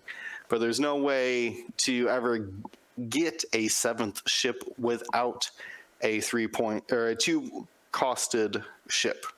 So that therefore creates that these 4 factions, have a ship restriction of 3, which is in the rules, and then a maximum of 6 because of their limitations on what they can bring. Now, technically with BB-8 Pod, because it's unique, you could run 7 ships in the Resistance. I tried it out. It's okay. I don't know if it's good. I don't know, but it's okay. It's flyable. In the chat, they want you to be aware that autopilot drone is 2 points. I mean, but that's not a real. That's not a real ship. You know what? Hey. You know what? Hey. Okay. You know what? Up too. Okay. You know what? I take it all back. If you, but you don't. Sure. They're not real You know ships, what? Will. Just keep going. Just Sure. keep I going. don't know how to argue that. If you Just want, say- if you you say want to no, run 7 and you just ships, I don't think the puppet is not going to let you run 7 ships. So that's a moot point, in my opinion. The pup has to be in a houndstooth anyway. Right. When that, like I said, that's not going to get you to 7 ships. If you want to run 7 ships with the auto drone, you might as well have taken a deficit. No, that's not true. It has a good value, but not for very long. Anyways, that has created, I think, a fundamental restriction on these factions. No longer, because we used to do averages all the time, right? Like, is it 3.9 is the average? Now it's bumped up to like 4.7, right? Does the average Almost ship count? 5. Yep. But now, if someone says, I'm flying a rebel list, 3, 4, 5, or 6 ships is only what you can bring, which I think is limiting, but I will be interested to understand more about that. Now, but the Empire and Separatists are traditionally the swarm factions anyways, so maybe it is a way to get more faction identity out of those two than the other ones who can't just like spam a bunch of Z95s or whatever, or mining guild ties, right? So I'll be interested to see how that plays out. But so that we could start there. Biggest loser, by the way, any ship that cost 2 points previously. Your Night Beast, your what was the other ones? Contrail, Hobby. Nope. They were back. I wouldn't say that. Not I wouldn't every say that single because 2-pointer went up. The Trade Federation drone is still 2 points, even though there are many other vultures more worthwhile than the Trade Federation. yeah. But also, like, some of the ships that went up from 2 to 3, they went up from 2 to 3, but their loadout.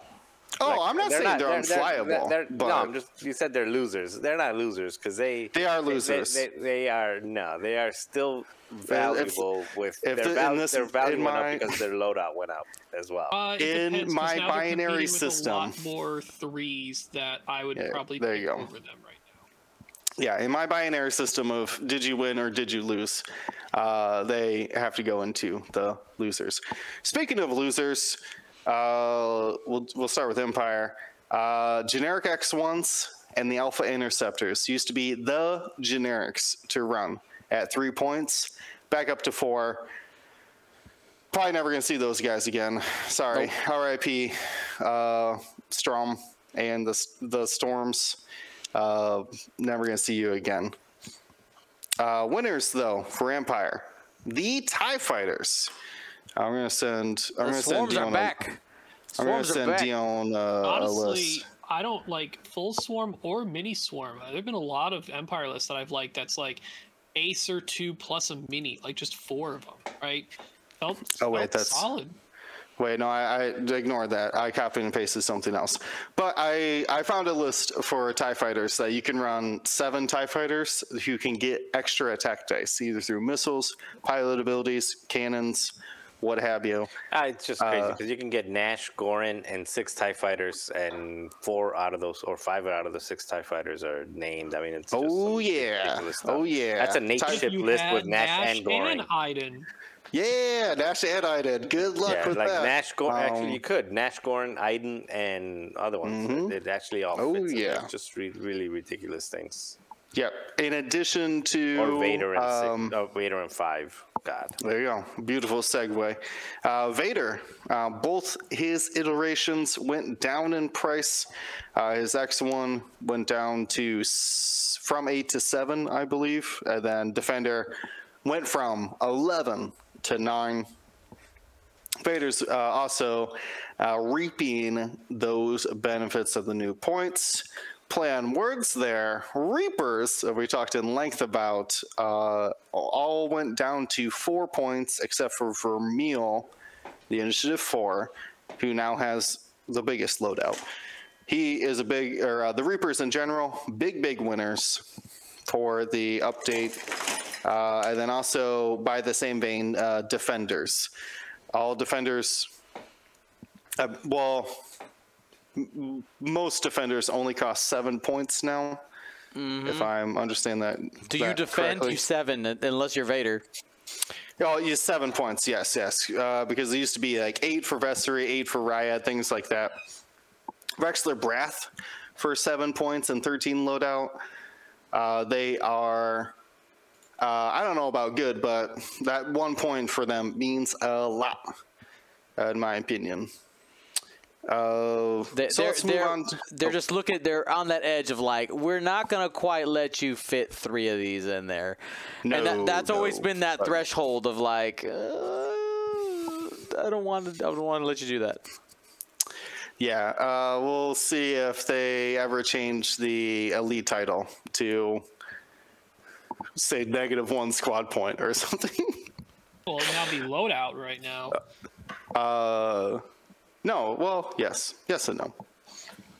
Anyways, that's Empire. Be on the lookout for TIE fighters now instead of X1s, and Reapers. Look out for them. Yeah, and look out they for should be all Defender over. Vader, too. Oh, yeah. Quick side note. To Stanny's point, does it make sense to do like the Delta 7s and split out a defender pointed with like without the title and a defender pointed with the title? I'd be in on that. Yeah, Yes, because that defender 100%. title, if you can get again, you can't lower it through loadout, but if you lower it through just breaking those ships as different ships, I don't see a reason why they wouldn't. I kind of look at the Delta 7 versus the Delta 7B as a test. You know, are we seeing both? Are they? You know, it's which we are For other configurations, I can imagine like the Starwing, you could have a price for a assault configuration, which would be cannons or whatever. Basically, or cannon versus missiles. Yep. Yeah, you could pay different prices depending on what configuration you have. Right. And that would even allow them to give them, besides the slot changes on the configs, you can swap that out by completely separating those. Yeah. That is interesting. I like that line of thinking. That little, like you said, a little testing ground to see if splitting ships like that is worth it or not. And I think for a lot of ships who actually decide to take their configuration or not, like a B-wing is always going to take the stabilized S-foils, right? X-wings, same thing. But when it like completely changes your ship, it does start to question whether you're taking it or not. But let's move on because we got 6 other factions to breeze through.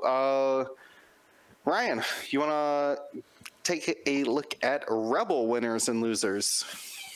Yeah, Rebels, they're a little more specific, at least on the winner end, because there weren't a lot of... There wasn't a single chassis that won. It was pilots within some chassis. The Han and Lando pilots for the Falcon, they all got reduced to... Let me double check. 8, the same cost as Leia. Yes, they're all 8 now, right? So... every Rebel Falcon being the same cost, but having different loadout and obviously their abilities. Besides Chewie's still 7, and the Outer Rim Smuggler, but who cares about that? All have varying, minor varying loadout and their abilities. So could definitely see a lot more Han play. We have Luke X-Wing, kind of his squad point cost went down to 6. But with things like outmaneuver and afterburners going up, which were very prevalent on him in the past, he has a shift in what he can utilize now. But still, having him at 6, the same as Wedge, that's, I don't know. I would always take Luke before Wedge myself, unless very specific metas. As a note, Wedge, Luke, Falcon fits again. Yes. Going back old school. Old school. It's been a long time. But yeah, looks pretty good. Also, all the Sheathapeds are 4 costs. That includes Fen Rao, who is I6 with Coordinate. They let him out the box. Yeah. Mm-hmm. Oh, I mean, no. we'll find out if he's let out the box. Oh, God, I used him yesterday in a game against Andrew Durham. God, he is so good with the loadout that he had. I had him with the child. And the child, really? All right. Yeah, because you can deny their mod locks. at him yeah, he's like, oh, I got a lock on you. Well, good. You're not gonna use it. No. You know? Yeah. No, it's Initiative 6 coordinator, the child, and I had something So else on them we as well. were talking about it, but that goes back to I think pre-position versus post-position. That unless you're coordinating another I6 with Fenn Rau, it's probably a post-position. So it could limit some of that what they're trying to get rid of. I wish the Rebels had other I6 that were worthwhile. Oh man. Fenn Rau exists, so I mean, sorry, you can't bring both. No. But you got All Wedge, of the Fenn Han. Raus, actually. You got Wedge, Han, and Hera. I mean, there's some really good options there. Yeah. Dutch got his proton torpedo slot back. Sorry, I specifically say proton torpedo because you do have enough loadout to take it, but you can do plasma and with other things if you want. But he has a torp again. A lot of people felt like they were missing torps in Dutch. It has Hawks listed here, but I don't think they changed it all for Rebels. I don't know who wrote that in. Unless Will just wants me to say Hawks because you likes Hawks. Woo, go Hawks. Yeah, nothing changed there. No, that meant to be Scum Hawks, I believe, but Oh, yeah. it ended up in there instead. Losers and Rebels, I think B-Wings, combination. The 4s went up to 5, gained more loadout, conversely. They all obviously lost Trajectory Simulator, so that threat is gone. And some of the cheeky, because Afterburners got more expensive, the someone Leia do 4 straight with B-Wing that's white, and then do an Afterburners boost, and then a barrel link lock, and hey, look, Proton Torpedo turn 1. That's not as much of a thing anymore. B-Wing's kind of very meh right now. Some of the X-Wings, not all of them, but some of them got upped from 4 to 5. The ones that did stay at 4 are the Partisans, your Edrio, Leventenza, and Colby Sperado. Colby flies. Let's go. Colby, Oh, man, Colby, definitely the see a lot more play. Colby, it should be in the winners category because he stayed at 4 points. And now he got an extra loadout, so you can rock R4, a 3-point illicit, and Notorious on him. Oof, what a guy out there. Love me some Colby. Marcel, you want to point out some scum stuff? Let's see what we got here for Scummy D Scum. Rolling up. It's in here. I remember you put winners and losers. Oh, here we are. Got them. So the winners, some 4-point Y-Wings. I don't know what they are. You put them on there. We'll get back to those in a second. Alriz, Hadassian, and Lima Kai went Probably down. more Yeah, so Lima Kai. because Lima Kai is an I-5 that can carry a proton torpedo. Well, yeah, that does sound good. Too bad it's a Y-Wing because I don't touch them. The Sikhs are actually really good though because they went down 3 points, the majority of them. So 3.6 are really great value now. The Hawks basically, they got the Moldy Crow. Moldy Crow is on all of them except the generic, I believe now, right?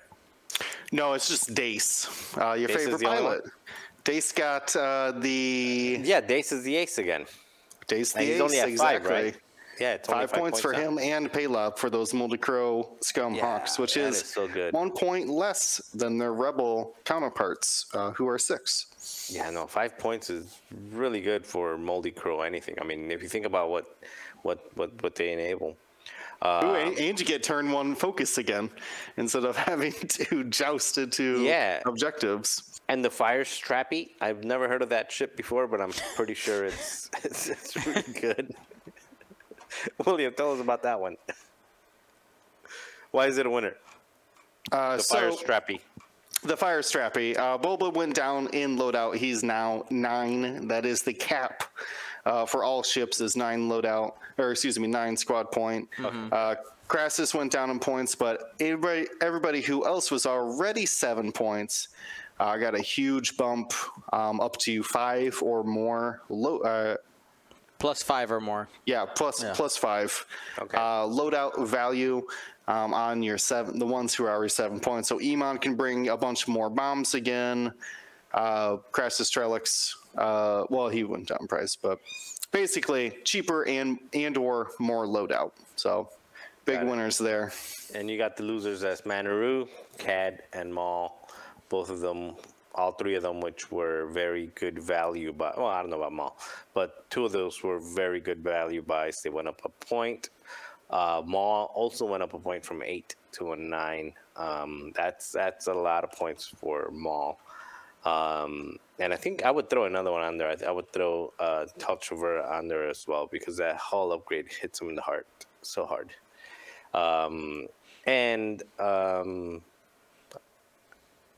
I think that was, I would say. And a quick note, just when you said CAD, we're talking about CAD Solus, not CAD Bane. Just to have. Yeah. Yeah. They pointed them out CAD. so we don't have to say CAD and CAD. We don't have to bring both of them Like, anymore. make this known because I don't know if it's on the cast, but Will is not liking the rogues, and I say just give him a minute before we call him DOA.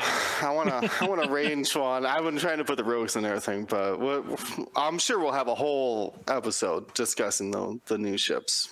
So more to come on that. All right. So that's Dion. Then you want to talk about Resistance? Yeah, the Resistance. So we'll start with the Y-Wings, Resistance Y-Wings. Nearly all of them, all the named ones end up with more loadout. And it's not just like, here's a point there, point here. Like, it's Zori got +4. And you got some of them you think you have, I think Shasa Zaro ends up with +6, right? Like, there's a pretty big range worth of points there. So if you felt like you wanted to run those Resistance Y-Wings, but you didn't quite have enough space for toys, you might have it now. The loadout points themselves didn't change, but you do have that. There is one caveat to that, Dion. These are intuitive control Y-Wings. Yes. Wartime went from 4 to 6. Yes. So that's 10? 4 to 10. It went up by 6. Thank you. Yes, there. Yeah, so wartime is 10. So yes, that loadout may seem like a lot. It's a lot of room for your intuitive controls Y-Wings, which I've had fun with. I tried a list with a lot of them. They got so many upgrades when I spawned in TTS. Rose just fell off the board. So if I ever play the Resistance Y-Wing list I've been trying out, I'm gonna tarot card most of everything. Because you can put on engine upgrade, targeting computer, and just all the baseline upgrades you want as a Y-Wing. Then anything that has charges, I'm probably gonna keep this. Yeah, targeting computer, which will segue into the next ship. Targeting computer going down to 1 point. If you didn't have a white lock before, whether you're an interceptor, TIE fighter, Y-Wing, or fireball, that is a good buy these days. That's right. Just take the targeting computer, shove it into your console, you'll be fine. All right, for 1 point, it's worth it. So with those fireballs, we also had the loadout go up on them. Now, Bucket, R1J5, did go up from 2 points to 3 points because we talked about those changes that happened in the 2 points. But for that 1 point, did end up gaining a missile slot, a crew slot, an illicit, and a modification. So, went from not being able to put anything on it to just toss it in there. It is now it's a equipable ship, and again, you got anywhere from 3 to 4 loadout points for Jarek, Kaz, and the Colossus Station Mechanic, and then Bucket went from 0 to 8 loadout points. When it came to, and also we talk about BB-8, the other winner, it's a 2-point ship. So, hey, you might end up barrel rolling and boosting that little robot around, see what you got. When it comes to the losers, the T-70 X-Wings did take a bit of a hit. We had a lot of the 4-point T-70s end up going up to 5 points. There were a couple of things shifted around. I think a notable one, we did see Jess Pava go from 6 to 5 points. Maybe makes her a little bit more affordable. But overall, the T-70 X-Wings, the other notable, Neon Num went from 6 to 5 as well. But that is at the cost of some loadout. So if you're a fan of T-70 X-Wings, I would take a moment and just really look at the changes that happen there, because they get shifted around a lot. I think overall it's a little bit of a hurt on the T-70s. I think we'll see a little bit less of them. The thing I've noted is that one of the few sixes is Timon Wexley, Yes. who's the flap commander. So they still locked out 4 T-70s with the Flappy, snap. snappy. No flappy Yeah. snappy. Not allowed. Illegal. And the biggest loser in the Resistance is Muro Kobin. No longer the 3-point A-Wing auto include. It is now 4 points along with a bunch of its friends. So now, if you want that single A-Wing, you went from what essentially was an auto include if you wanted an A-Wing to now some choices if you're willing to play for an A-Wing at 4 points. All right, let's keep moving on to First Order, which has a lot less winners and losers. Not much changing around here. Breach going down from Breach and Hollow going down from 6 points to 5 points and keeping most of their loadout. Those are quality I5s. So be on the look for them. Oh, Breach lost 2 loadout. Ooh. He's still at 18 loadout for Breach. I'm sure he could figure it out.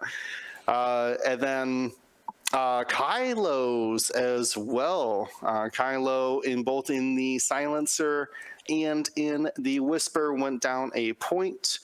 So only got to pay 7 for Silencer Kylo, which he had held the faction together before, so he might be able to do doing it again. Yeah, we'll start figuring out the squad, what combination of ships fit with a 7-point ship in your list.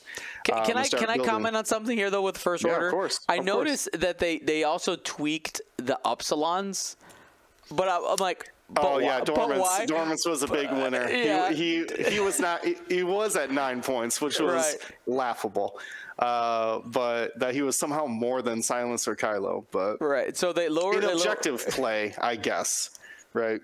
And then it did mean a lot. And Tabson got more loadout, but I just laughed because like it's not standard, and it was like, what? That was just like a call they made. Like they don't have any data. Like I mean, all that Upsilon, meta out there. People aren't taking Tabson anymore. Yeah, I Maybe wonder we can why. Increase his loadout. I mean, sure. I'm not spending 7 points for that ship, but well, Tabson's 8, so geez. Still more than Silencer Kylo. Buy Silencer Kylo is the point of that. Don't mess around with those Upsilons. Now, as far as losers go, very short list actually. Rebus did go up from their 2 points to a 3, which will now, unfortunately, might fade into obscurity for the FO fighters, which also RIP the 7 FO fighter list, because like I said before, you can only run 6 ships in this faction. The other one, to me personally, is Gideon Hask is a loser because he's no longer the cheapest size shuttle. Terex and Malorus went down to 4 points as well. So I think we'll actually be seeing a lot more Malorus if you want a Terex crew carrier. Which I think is very good. But overall, Haas did lose Pyre as well. So a lot of that combo is gone from most of the First Order list we have been seeing. But let's move on to, what was it? Ryan, you want to take Republic? Yep, so Republic winners, the oddballs. Pretty much all of the oddballs went down in their squad cost or had their loadout increased, except the only one that didn't change is the V-Wing. Same squad of 4, same loadout of 12. But the Torrent, I believe, gained some loadout, and the Y-Wing and the ARC 170 decreased their costs. So Oddball Y-Wing at 4, Oddball ARC at 5, both still plenty of room to equip their proton torpedoes. After that, you had most Anakins, as in Delta 7B Anakin went from 8 to 7, which actually makes his 7B squad cost the same as Obi and Plo. It'd be hard to not take Anakin first now at I6. Yep. And then you also had N1 Anakin stayed the same, which is pretty good. The Ada Anakin went from 7 to 6. Granted, lost the auto blaster capability of those auto damage crits, but still decreasing its squad value to 6. And I think the only Anakin that didn't have too much fun was our CLT base Delta 7 Anakin, because he stayed the same cost at 6 and lost his missile slot, which transitions into our losers of the Republic, which is all the CLT Jedi that had either a missile slot or your name was Barriss Offee, who was 3 points before and now is 4. Granted, Barriss is, I believe, the only 4-point CLT user that can take Chopper. Ahsoka lost that capability because she is now 7 loadout instead of, she had like 9, I think, before. Mm-hmm. So Barriss has assumed the mantle of, I am the cheapest CLT Jedi with Chopper carrying capability. No, Chopper's only 8, right? Chopper is 8. The other 4-pointer can take her then. Which Luminar? other? No, Luminar's on Windu? 7. Yeah. And Fair enough. Sacy 10 is standard band. Oh, that's, yeah. Well, there you go. And then other losers are Adas in general. Not well, so it's weird. A lot of the Adas actually had an increase in their loadout, but also lost their crit generating capability, or not generating their auto blaster tool. Mm-hmm. So while Marcel, I know it's said before, Adas might be in a rough spot, and they could be. I think there's still a chance for them to have some play. It's just different. It's not going to be what it was before.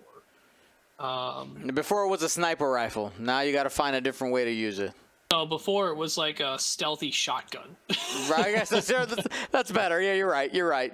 I'm going to sneak around you and go boom.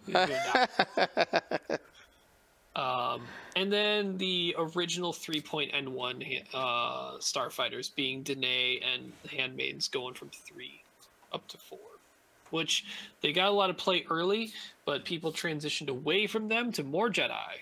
Yeah. Mm-hmm. They still got the pain of being 4 points anyway. All right, and last but not least, let's go ahead and hit the Separatists. I'll go. So the winners are Vultures because a bunch of them got 2 points. And also, a lot of the 2-point ships, we didn't mention it, but they're not 0 loadout anymore. So That's right. Yes. all the TIE Fighters and the Vultures are 2 points with a loadout. 1 second. Are 2 points with a loadout. So that's a big change.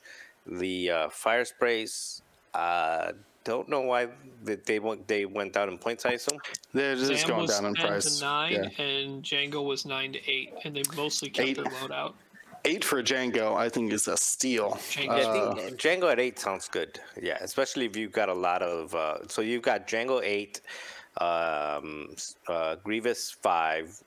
That leaves you 7. enough for 7. So that's 3 and more that's- ships. That's CAD and a Vulture.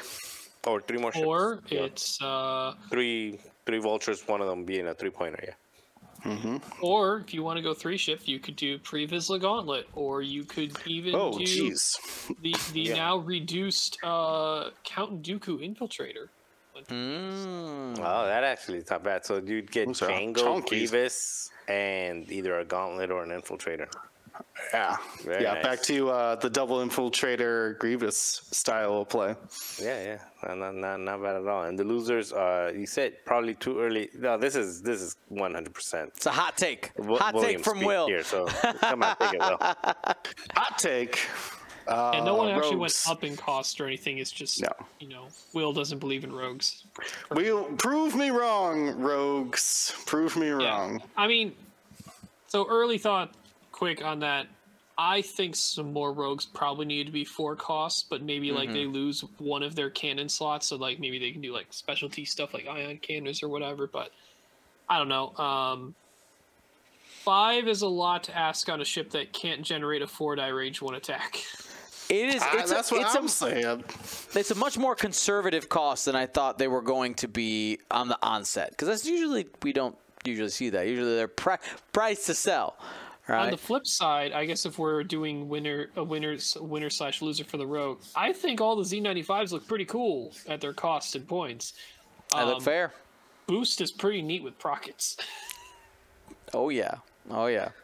So, are we in agreement that the Empire is probably the biggest overall winner and probably I mean, if you could stomach TIE fighters, yeah. the number one Vader defender?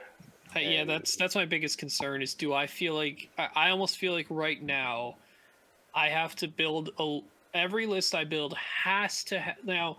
You don't have to kill Defender You have to Vader. survive him or scare him. You have to survive him / scare him / be able to do objectives enough to overcome facing any level of Vader Defender plus stuff. So what? So Vader Defender, obviously very good in chance engagement because it's good at murder. But I mean, outside of that, it scramble the transmissions because it's going to be high initiative and be able to do that.